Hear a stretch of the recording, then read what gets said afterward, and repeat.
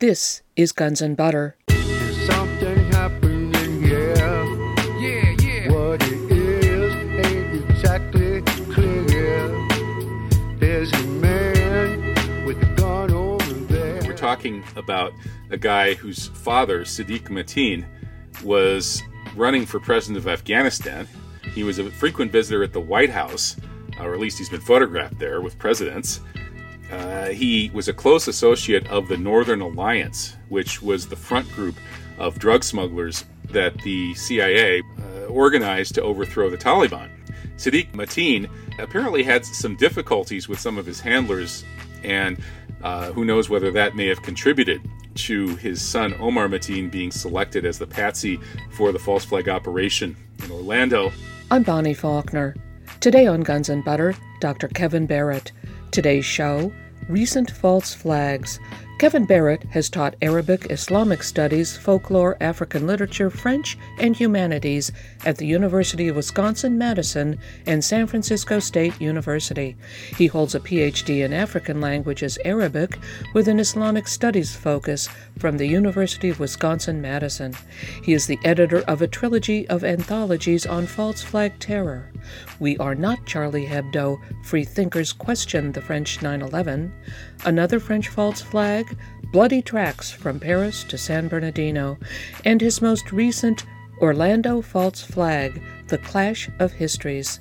Today we discuss the Orlando shootings within the context of the strategy of tension and the increasing frequency of false flag terror attacks.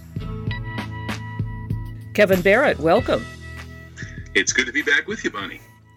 You have just published your third anthology on false flag events, Orlando False Flag, The Clash of Histories, that completes a trilogy of anthologies beginning with We Are Not Charlie Hebdo, Free Thinkers Question the French 9/11, and Another French False Flag, Bloody Tracks from Paris to San Bernardino. In your preface to Orlando False Flag, The Clash of Histories, you write that Bernard Lewis and Samuel Huntington wrote that we are famously living through a clash of civilizations, pitting Islam against the West. This book suggests, on the contrary, that much of the tension afflicting today's world is the product of a clash of histories. What is meant by a clash of histories? Well, I got that term from Rafiq, who's one of the contributors to this book. And I think the way he's using it is that the word history, we usually think of that to mean what really happened in the past. But, of course, that's the product of storytelling. And if you go back into the etymology of the word history, you find that it used to mean just a narrative, a story. You know, there were stories like the history of Tom Jones, a foundling, and things like that. So the word history has this kind of double sense built into it. On the one hand, it's what really happened in the past. On the other hand, it's the storytelling that constructs our present idea about what really happened in the past. And we have a real clash going on right now between the two principal views of what's really been going on since 9/11, 2001. And the mainstream view is that crazy Muslims keep attacking us, and sometimes they get really lucky, like on 9/11, or in Orlando, for that matter, as we'll get into, and that this has created the so-called war on terror, meaning that we have to go all out on a war footing and kind of suspend the Constitution and double our military budget and have military engagements all over the world to try to stop this plague of terrorism. The other view, the clashing view with that, which is the one I represent, argues that this is really a gigantic hoax, that in fact, well, to start with, you're more than 10 times more likely to drown in your bathtub or to be hit by lightning than to be killed by a terrorist. So there is no statistically significant terrorist threat to Americans whatsoever. We would not be justified in spending one red cent to combat it. Instead, we're spending trillions. In fact, I think a recent study showed multiple trillions is what this war has cost. So this contrasting, clashing, dissident view, and I'm one of the people who's pushing it, is that what's really going on is that we've been tricked into believing that there's this terrible terrorism problem, and a lot of it stems from the religion of Islam and Muslims. And so we have to take all these steps that we've taken, wage wars all over the world, kill people with drone attacks, suspend the Constitution, and so on and so forth. And in fact, that has been constructed by storytelling. And the kind of storytelling that has constructed this has been based around false flag events, which are emotionally compelling, powerful, apparent happenings in which we believe that these evil terrorists have killed lots and lots and lots of people. And sometimes maybe lots of people have been killed, but it's actually the whole thing has largely been arranged by the people who are trying to construct this false narrative. Could you briefly describe the Orlando, Florida Pulse nightclub shooting of June 12, 2016, as reported in the mainstream media? What were we told went on, and what are some of the things that private researchers have discovered?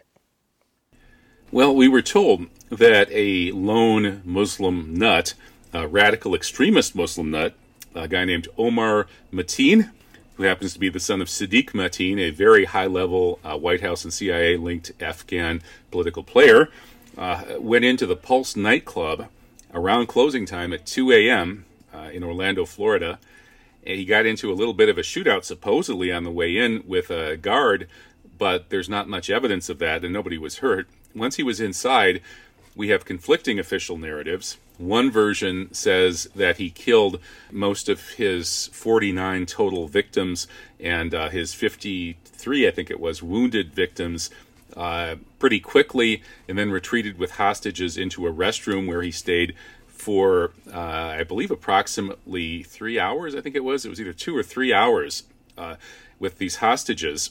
And the police didn't try to come in or interfere until the end of the standoff, which I think was around 4 or 5 in the morning, when police finally got the authorization to enter, and then they used a police armored vehicle to knock down the wall, and people came streaming out, and supposedly Mateen was shot down in a gun battle.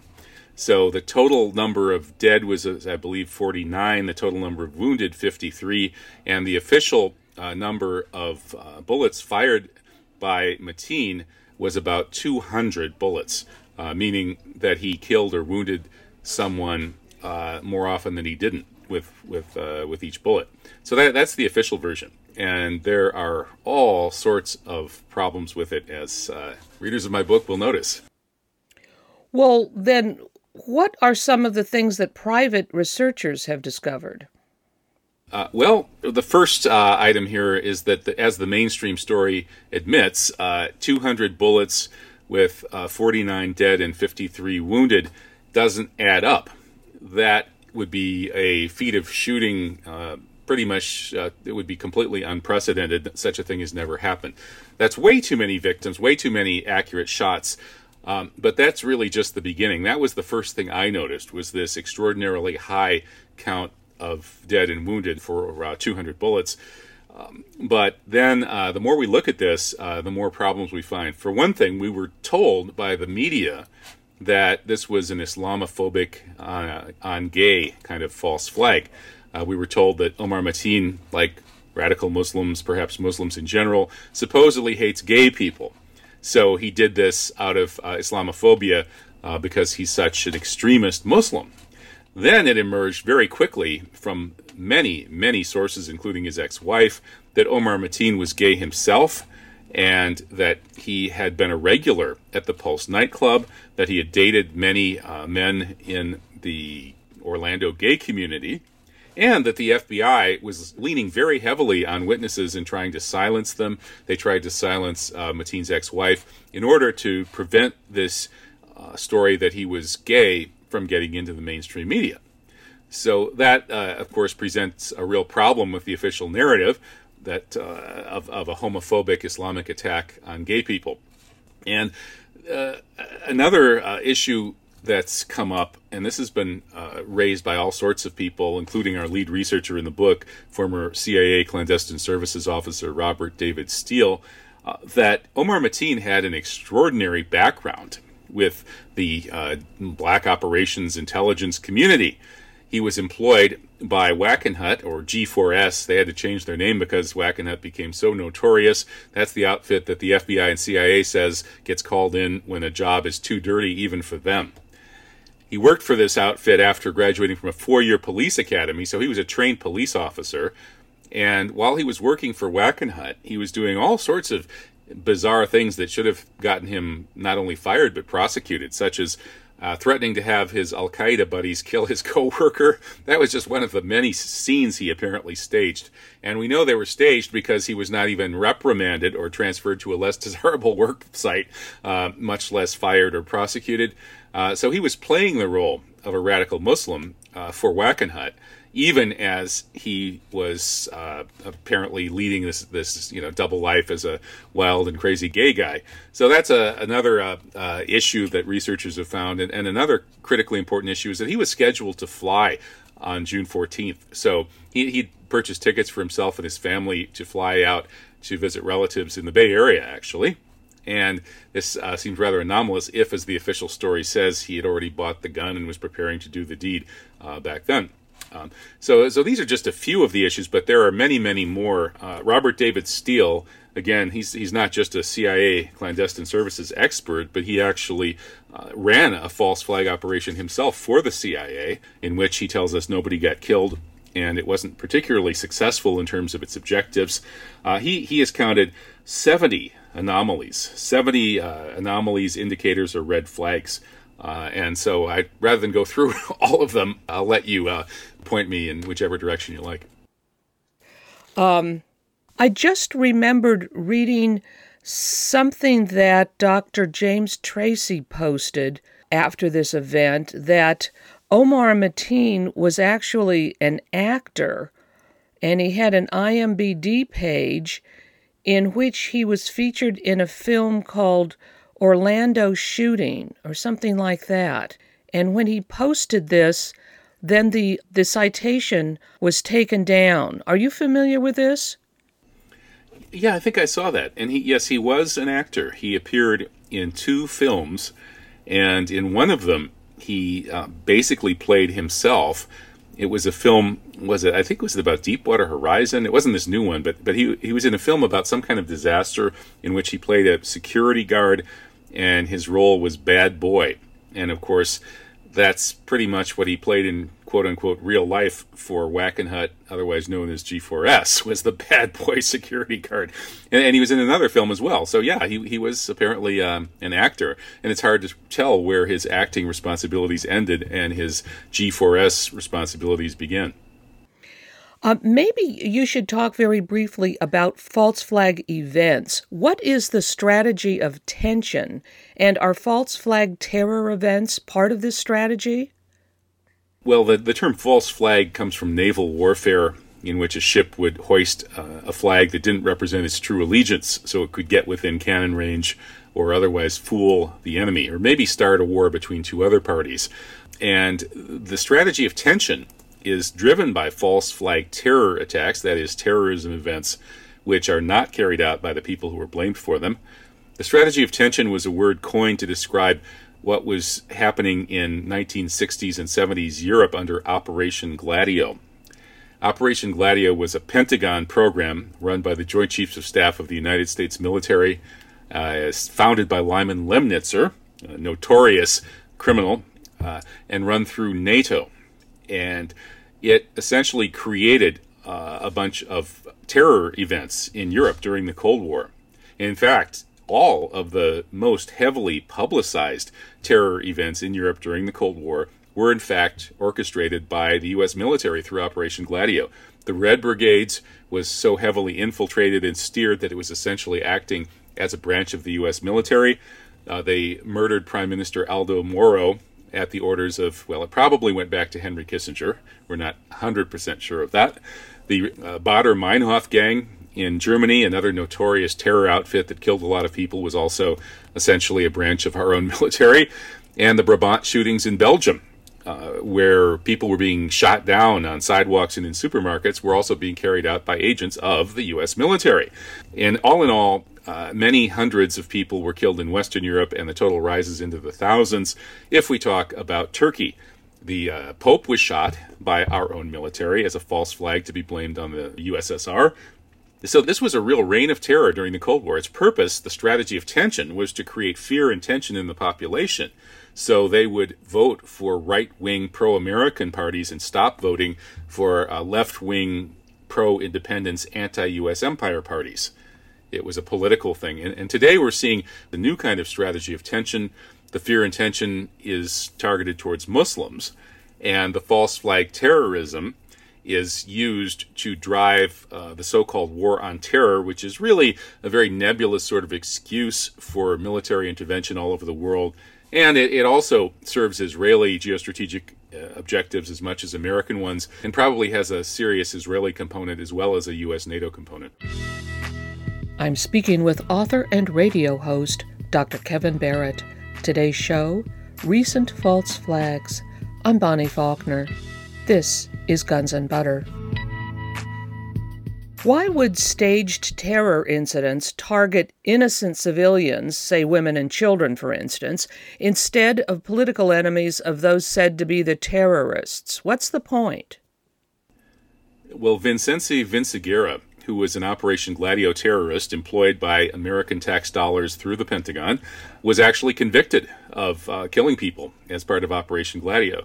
And he testified in court that you had to kill innocent people, women, children, and he explained that the purpose was to create fear in the population, so they would go running towards authoritarian leadership. In fact, targeting non-combatant civilian sort of random people is not something that actual national liberation type terrorists tend to do. For instance, the Palestinian freedom fighters don't randomly target European and American civilians. That would obviously harm their cause, just as the Vietnamese didn't come over to the United States and blow up skyscrapers or shoot people in nightclubs or whatever. That would be a completely insane military strategy. And terrorism is just a military tactic, so it's always used intelligently and strategically. So every terror event must be assumed to be, and virtually always is, orchestrated by the people who benefit from it. And then again, what is the benefit derived from blowing up innocent civilians? Well, as Vinciguerra explained, it drives fear in the population. And a fearful population is not going to be thinking critically about its leadership, about the important issues, and most importantly of all, fear in the population drives war and violence. People are by nature essentially defensive. That is, most human beings are not really interested in aggressive violence against others, but they will use violence to protect themselves if they are fearful and feel that they are under threat. So the problem is that the national leaders that want war are not looking for defensive war. Nobody is interested in launching a defensive war. All wars are launched by a more powerful country or entity that's targeting a less powerful country or entity in order to steal its resources. And so therefore, those who are plotting aggressive war to steal resources from somebody who's weaker have to somehow convince their population that this is actually defensive. So how do you do that? You know, if you're, let's say, the United States and you want to steal half of Mexico's territory and it's 1846, how are you going to convince the American people to just march off and steal Mexico's territory? Well, you orchestrate a fake Mexican invasion. You have Americans run into Mexico and fire up some shots at Mexican troops, and then you have it reported in the media as though the Mexicans attacked the U.S. And so that's what happened. That's how we stole half of Mexico's territory. And then the same thing happened in 1898 with the Remember the Maine incident, which set off the so-called Spanish-American War. Once again, a very, very strong U.S. coveted the lands and resources of a very, very weak Spain. And in order to start that war, essentially American agents blew up the USS Maine. And we now know from the Admiral Rickover study in the 1990s that that ship blew up from within. It did not hit a Spanish mine. It was not attacked by outside Spanish forces. And on and on. We see the same pattern with the Lusitania incident that drove U.S. involvement in World War I. with the orchestrated 8-point plan that forced the Japanese to attack at Pearl Harbor, with the U.S. fully aware and the British and everybody else fully aware that they were coming, and purposely allowing those 2,000 people to be killed to get us into World War II. The Gulf of Tonkin incident, which didn't happen, but it was reported as a North Vietnamese attack on the U.S. that brought us deeper into Vietnam, and on and on and on, up through 9/11 and the subsequent acts of false flag terror. So essentially, to have war, you have to have these kinds of events, especially if they target innocent people. It's great. I mean, sometimes they target military people, like at Pearl Harbor. Sometimes there really is an enemy attack, as at Pearl Harbor. But as Vince Aguirre said, the best way to really make the population fearful, so then it will respond by obeying orders and marching off to war, paying high taxes for war, giving up civil liberties, all that sort of thing. You terrorize them by targeting them. That means targeting innocent people, innocent women, children, civilians. Are there common traits that characterize these violent incidents that terrorize the populace? For instance, are investigations conducted before blame is assigned? Well, one of the key signs of a likely false flag is that blame is assigned almost instantly. And if it's not a false flag, it may take a very long time for the media to tell us who did it. Examples of blame being assigned far too quickly include, with 9/11, just minutes after the first tower was hit, Ehud Barak, the former Israeli prime minister, was in the studios on BBC telling us who did it and what would happen. He said bin Laden did it, and we're going to have to go to war. There'll be a war against Iraq and Afghanistan. That was just minutes after the first plane hit the building. At that time, most people weren't even sure it was even a plane. They had no idea what was going on. So Ehud Barak, who had actually come to America in the spring of 2001, and a lot of evidence suggests that his job was to organize the coming 9/11 attack. Christopher Bolin has written about this in his book, Solving 9/11. Barak just happened to be there in the BBC studios in London in time to be on television minutes after that first plane hit.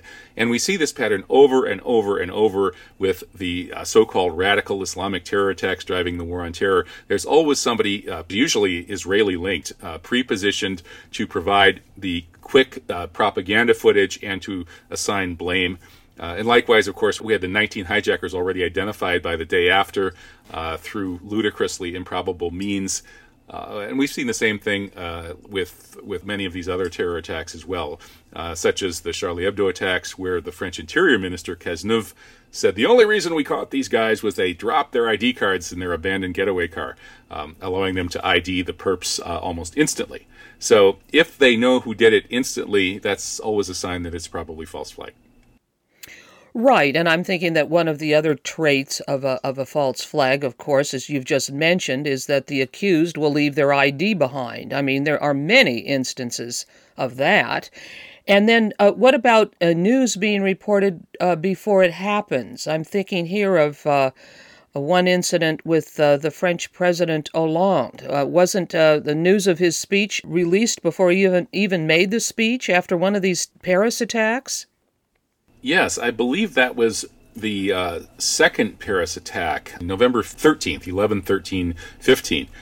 And I believe it was researcher Oli Damagard who found that the text of Hollande's speech had actually been published on Wikipedia an hour before he made the speech. And there are many glitches like this. For instance, let's see, with Building 7 in 9/11, that's a clear case of a news report that came 20 minutes early.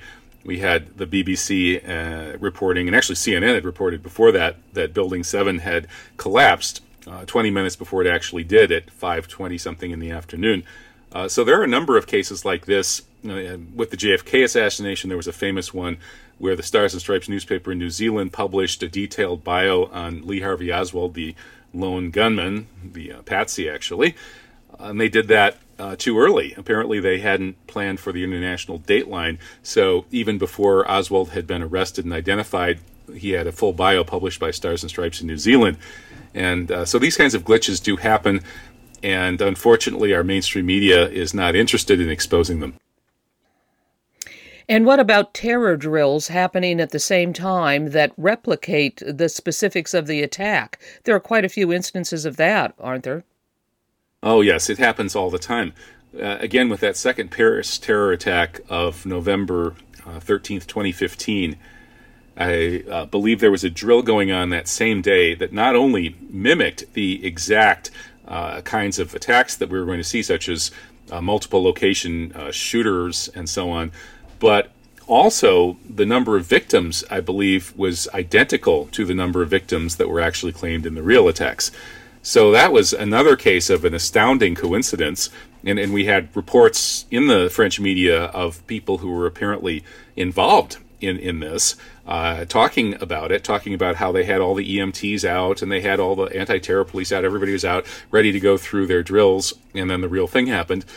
Something similar happened in London on July 7th, 2005, when Peter Power of Visor Consultants went on television in shock. He was astounded, and he was shocked that these actual 4 bombings, which hit 3 subway locations and 1 bus, had happened at the precise times and places as the imaginary bombs that were supposed to go off in the terror exercise that he was running the same day for Visor Consultants and an unnamed client. So that's the most extreme example. But there are many other examples, including on 9/11, the 46 drills, war games, and terror exercises associated with 9/11, of which 20-some were actually going on that day, making September 11th, 2001 by far the biggest pre-scripted national security special event day in U.S. history. Webster Tarpley has written quite a bit about that.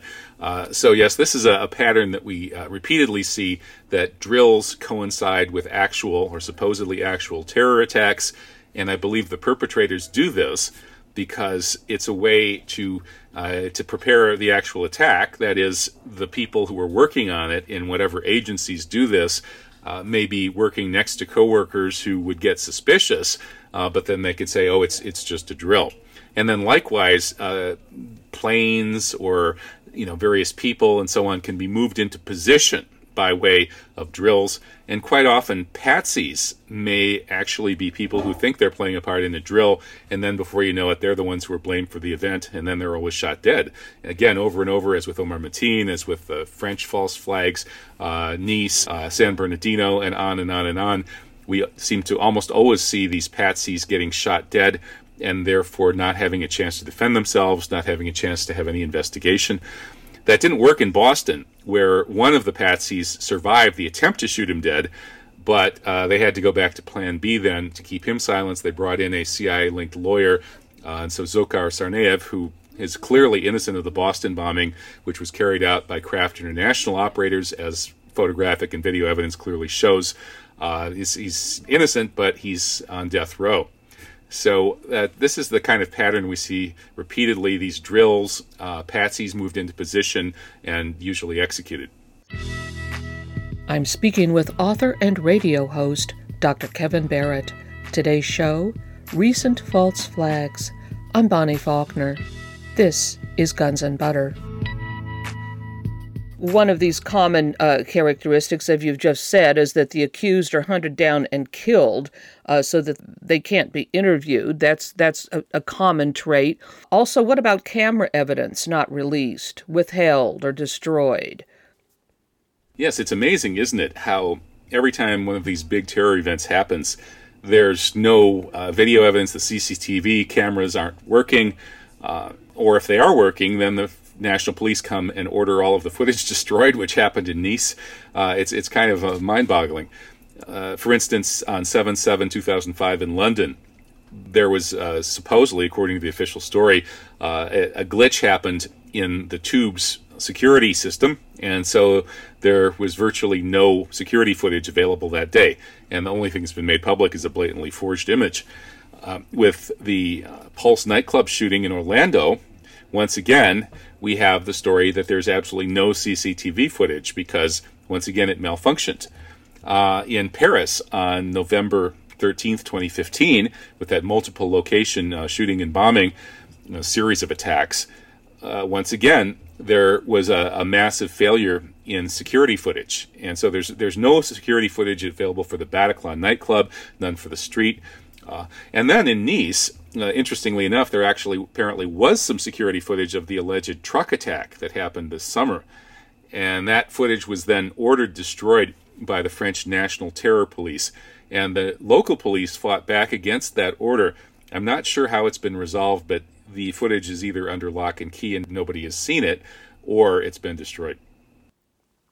And then, of course, a common characteristic of a false flag would be prior surveillance of the accused by governments. Now, that happens quite a bit, doesn't it, where we find out that the person that's being accused of being behind some kind of an attack, turns out that the police had been surveilling them sometimes for years. Yes, that's right.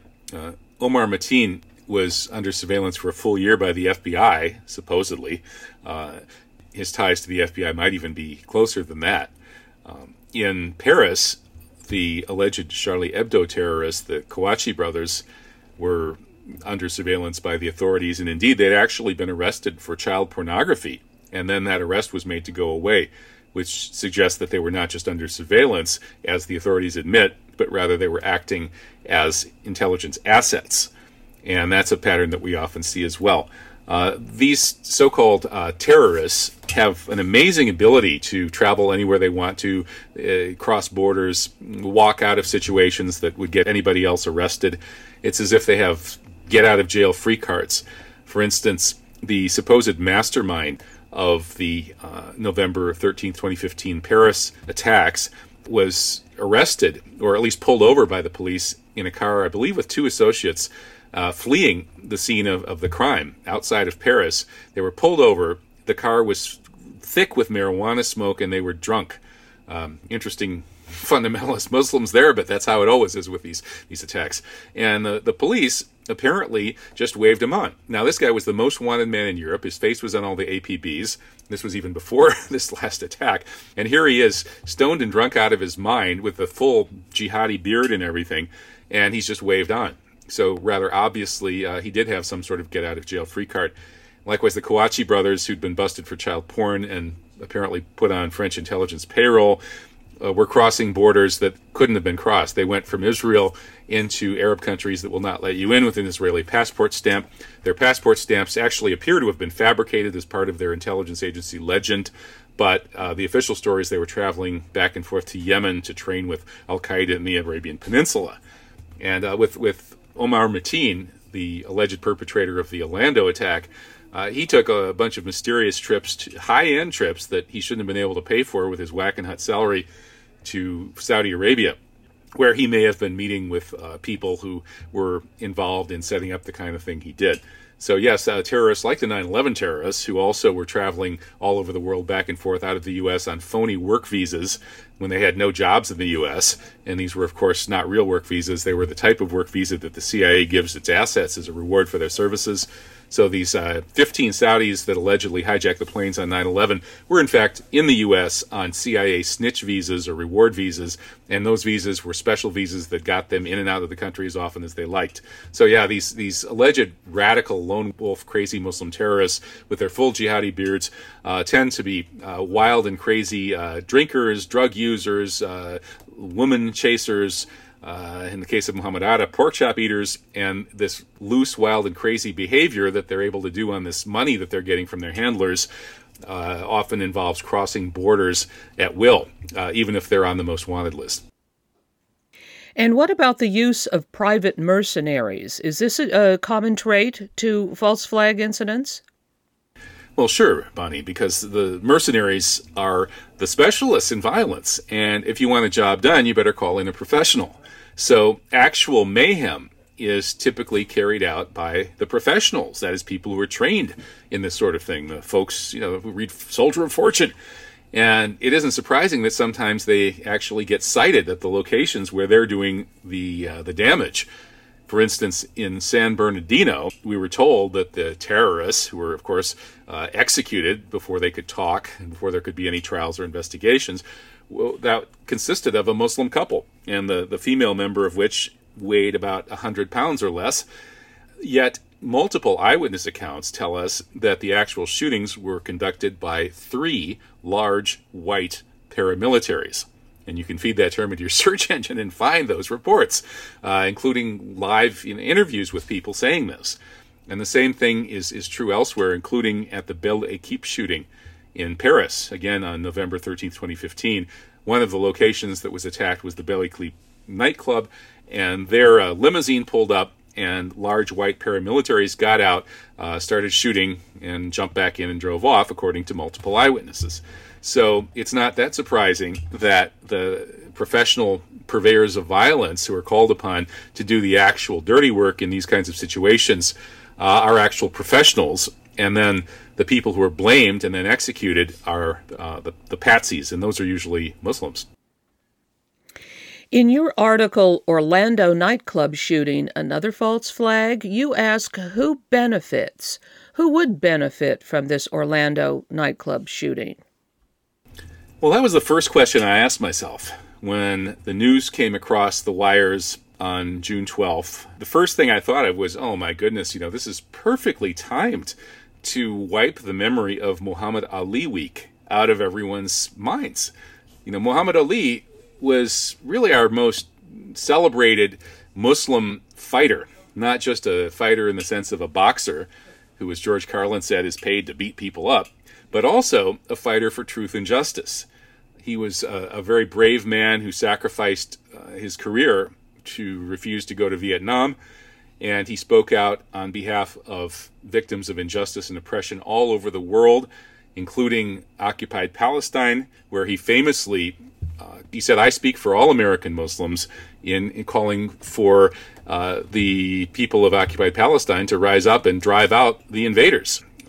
So he's a strong-willed Muslim, speaking the truth and speaking the views, giving voice to the views that most Muslims hold, but many are afraid to speak publicly.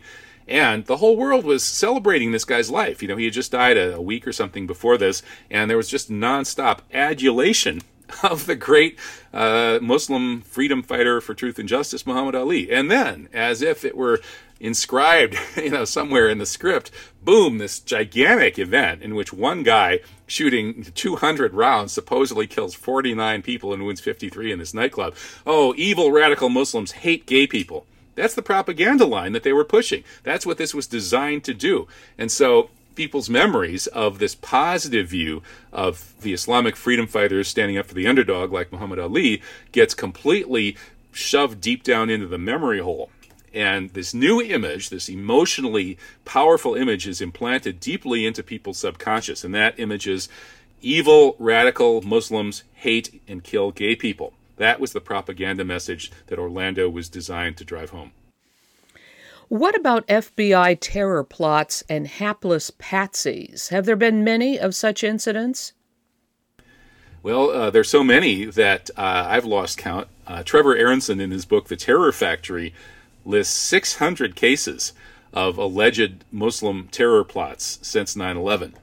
And virtually every single one of those cases has actually been an FBI terror plot hatched by the FBI, and then they tried to sell it to some hapless Muslim patsy, usually a retarded teenager or some other marginal, unstable, alcoholic, or otherwise troubled and unsophisticated individual. And so in virtually all of these cases, what we have is not Islamic terrorism, it's FBI terrorism. And for details, I urge your listeners to read Trevor Aronson's book, The Terror Factory, which is copiously documented. And he didn't know this when he set out to write the book. He was actually curious about Muslim terror plots post 9/11. And he was shocked, as you will be shocked, to read the book and discover that there aren't any. It's all FBI terror plots. The Orlando shooter was, quote, on the radar of U.S. officials, but not a target of a specific investigation. What does this indicate, in your opinion? Well, on the radar is kind of an understatement. We're talking about a guy whose father, Sadiq Mateen, was running for president of Afghanistan. He was a frequent visitor at the White House, or at least he's been photographed there with presidents. He was a close associate of the Northern Alliance, which was the front group of drug smugglers that the CIA, which is the Bull Goose drug smuggling organization on planet Earth, organized to overthrow the Taliban. Sadiq Mateen apparently had some difficulties with some of his handlers, and who knows whether that may have contributed to his son Omar Mateen being selected as the patsy for the false flag operation in Orlando. And some of this background information is explored in one of the essays in my book, which is by Kader Mohmand, who was the former representative to the United States of the Afghan freedom fighters during the 1980s. And he is not happy with the way Afghanistan has been destroyed by this war that has essentially empowered the drug lords. You know, when the U.S. invaded Afghanistan, the first thing it did was set all the drug lords free because they were part of the so-called Northern Alliance and encourage them to plant. And so the Taliban had shut down the heroin crop and shut down the world's heroin industry. But shortly after the U.S. got control of Afghanistan, suddenly Afghanistan began creating record heroin crops. And Sadiq Mateen was part of that Afghan CIA-linked drug mafia. So Omar Mateen was very much on the radar screen through that of the national security community. And of course, he was working for G4S, the notorious paramilitary group I already mentioned. And he was investigated for a full year by the FBI, and the investigation then just went away. Likewise, whatever investigation may have been conducted about his threatening co-workers that he was going to have Al-Qaeda kill them, that all just went away too. So clearly he was a protected asset of some element or elements of the intelligence community. I'm speaking with author and radio host Dr. Kevin Barrett. Today's show, Recent False Flags. I'm Bonnie Faulkner. This is Guns and Butter. You conclude this new anthology with an afterword. Are false flags becoming more frequent? Dallas, Baton Rouge, Nice, and Munich. All of the aforementioned incidents took place in July of 2016. What can you tell us about the police shootings in Dallas, Texas on July 7th? And were there similarities with the July 17th police shootings in Baton Rouge, Louisiana? Well, you know, I haven't done really thorough investigations of these two incidents, but what really jumped out at me just from kind of looking at the surface of the mainstream narrative and the media reporting on this is that in both of these cases, in Dallas and Baton Rouge, we had very convincing reports of multiple shooters, then devolving into blaming a lone nut patsy, and then in both cases, the lone nut patsy gets executed and can't defend himself. Now, you know, maybe there's an innocent explanation for this, but in the case of Dallas, the official version of how the alleged lone nut shooter was killed is highly improbable. They claim that there was some sort of drone-like robot, police-like crawling robot or something that crawled around the corner and blew him up. Robert David Steele, who's an expert in mayhem, says that that's complete BS. It couldn't have happened like that. I don't know for sure. But whenever I see this kind of situation, when we see very, very credible, these were not just, you know, one or two witnesses said, oh, we thought there might have been multiple shooters. No, there were very firm reports of multiple shooters, including the police announced that they had arrested multiple shooters. So when I see reports like this, I'm skeptical, and I wonder whether there might be some kind of COINTELPRO operation going on. Maybe the Black Lives Matter movement has the powers that be scared, just like Dr. Martin Luther King scared them and got killed for it. And maybe one of the ways that they're fighting back is to try to smear the Black Lives Matter movement by setting up these killings of police officers to be blamed on angry black men, to further demonize the kind of so-called angry black men who are the problem with Black Lives Matter. And it wouldn't surprise me if that were the case. I don't think the case there is yet conclusive, but I included it in the book because I think we really do have to, as Cynthia McKinney says, be patriotic and look at these kinds of reports skeptically based on what we already know, that so many of these incidents turn out to be fabricated, state-sponsored false flag terror. Well, didn't the Dallas police themselves report snipers shooting, multiple snipers? That was in the news, I thought. Yes, they did. The Dallas police reported multiple snipers, and these were, again, very firm reports. And then they actually reported, I believe, multiple arrests. So you really kind of have to scratch your head on that one to figure out how that all devolved on one patsy that they could just execute. So, yeah, that's a very, very suspicious one. It kind of would fit the script. This is the sort of thing that experts in false flag terror do. They have political goals, in this case maybe demonize Black Lives Matter and try and restrain it, keep it from getting too big, and they do it by staging these kinds of bloody public relations stunts. What about the Bastille Day incident July 14th on the boardwalk in Nice, France? And then again on July 22nd, there was a shopping mall shooting in Munich, Germany. Were there any connections between the Munich and Nice attacks? Were these incidents filmed, and if so, by whom? Well, that's a very leading question, but that objection is overruled. And let me tell you that, yes, the photographer who captured both of these events, iconic footage that was put out in the global media of both events, it was the same guy, a guy named Richard Guchar. He appears to have been pre-positioned on the balcony in Nice, France, where he captured what was presented to the world as the beginning of the lethal truck attack on the Esplanade in Nice. And then I believe the story may have been revised to say that it was actually in the middle of the attack. I'm not sure. But it was presented to the world as the beginning of the truck attack. So there he was sitting on his balcony in Nice, France. And there's a truck just, driving. And he just picks up his camera and points at the truck. And he gets really lucky. And that turns out that truck is going to go and mow some people down. Very interesting.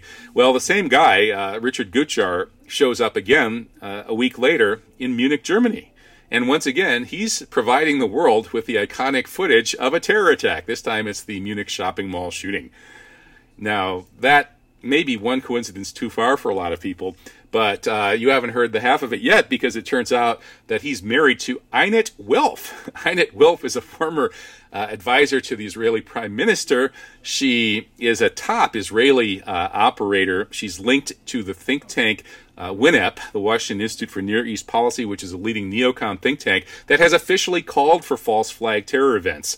WINEP's director, Patrick Clausen, famously made a video where he gave a speech calling for a false flag attack to start a war with Iran. And he went through basically the same history I've gone over in this interview, Bonnie, about how every war the U.S. has gotten into has required a trigger event to do it. He says, we couldn't invade Mexico until, we had that shootout. We couldn't fight Spain until the Maine blew up. We couldn't get into World War I until the Lusitania went down. We couldn't get into World War II until Pearl Harbor. We couldn't get into Vietnam until the Gulf of Tonkin. And we won't be able to start our war with Iran, which we avidly desire, until the trigger event happens. He's on record saying this. Now, Einat Wilf, the husband of Guchar, the photographer who was there providing propaganda footage of these two terror attacks within the same week in Nice and then over in Munich, she's part of that think tank that calls for false flags. So just over-the-top shamelessness really seems to describe some of these people who put their same operative, Richard Guchar, on the balcony in Nice to film that attack, and then they put him at the shopping mall in Munich less than a week later to film that attack. If anybody thinks that this is a coincidence and that his marriage to Einat Wilf is also a coincidence, I'm afraid that person is a crazy coincidence theorist. Well, I believe that is the footage that came out right after the Nice incident, and it said, here is a film of this lorry or this truck mowing people down, and I watched this clip over and over and over again. It didn't show any such thing. All it showed was a truck moving. No kidding. Well, this is a very strange pattern, Bonnie. We see this repeatedly as well. They told us that this was this awful, horrific footage of this truck mowing people down. I heard Sean Hannity repeat that kind of statement many, many, many times as I watched the kind of live coverage of the aftermath of that attack, or alleged attack, and we never actually saw any footage. This footage just shows a truck starting up and heading off down the street, basically. So doesn't that remind you of the footage of the police officer being shot point blank in the head with an AK-47 after the Charlie Hebdo supposed massacre? Only there's no such shooting. That video was likewise presented to the world as this horrific, bloody footage, discretion necessary, and then they even said we had to cut out the key moment of this footage because it was too bloody. Well, the uncensored version of that video shows that rather than showing a ninja terrorist running up to a cop who's lying on the sidewalk and putting an AK-47 up to his head and blowing his brains out, that no such thing happened. The guy dressed as the terrorist runs up to the cop on the sidewalk and then aims the gun a meter away from the head and fires what appears to be a blank round of cotton or paper, kicking up a little dust over on the sidewalk and leaving the guy's head completely unscathed. And yet to this day, the French government tells us that that policeman was executed on that sidewalk, a blatant falsehood. So they got away with it, and then they cut out the portion that showed that it was a non-shooting. It was a blank round fired away from the head. And likewise, with this truck attack footage, they're whipping people up into a hysteria of hatred of Muslims by saying, oh, this crazy Muslim, he mowed people down. We've got this horrific bloody footage, and here it is. And people see it, and, they kind of remember what they've been hypnotically programmed to remember. But you can prove to them that no such footage exists. And that's another problem with these events, is that there's virtually never any actual footage of what supposedly happened. This Esplanade in Nice is full of people with cell phone cameras, smartphones, and it's got all of that CCTV coverage. Not one image of the actual attack has ever emerged from anywhere. Likewise, with the Bataclan nightclub shooting, we're told that this packed nightclub during a rock concert was shot up with horrific carnage and mayhem, and yet there's not a single actual cell phone image or any other kind of convincing image of any of that happening. And likewise in Orlando, the security cameras just happened to be malfunctioning that night, and we had, the 200 plus people in the nightclub, and not a single convincing image has emerged from inside or even outside the nightclub. This is all very, very, very strange. No, that's right. They tell you what you're seeing, but it doesn't exist. It's not there. The other thing that struck me as so odd about Nice right away is that there were multiple pictures on the internet of people, I guess relatives or tourists, sitting down beside what we're told are dead bodies with drapes over them. And I thought to myself, well, this is supposed to be a crime scene. These are supposed to be dead bodies, but they're letting people stroll through there and sit next to these bodies. I mean, crime scenes aren't handled that way, are they, even in France? Well, no. You have to ask yourself, where's the yellow police tape, et cetera, et cetera. And we see this pattern as well, that rather than being treated as crime scenes, they're treated as essentially media public relations studios. This happened at the apartment of the Patseys who were executed in San Bernardino, the Muslim couple there who took the blame for something that they obviously didn't do. At their apartment, shortly after that event, the media, the police essentially stepped back and allowed the media to come in and completely ransack the apartment, just trashed it. And so that apartment no longer had any evidentiary value whatsoever after that happened. And this would not be what any real police would do if there was an actual crime involved. And so it's not surprising to see this kind of activity at Nice. Tell us about the reporting of Hisham Hamza. Who is he, and what happened to him? Well, Hisham Hamza is a French investigative reporter.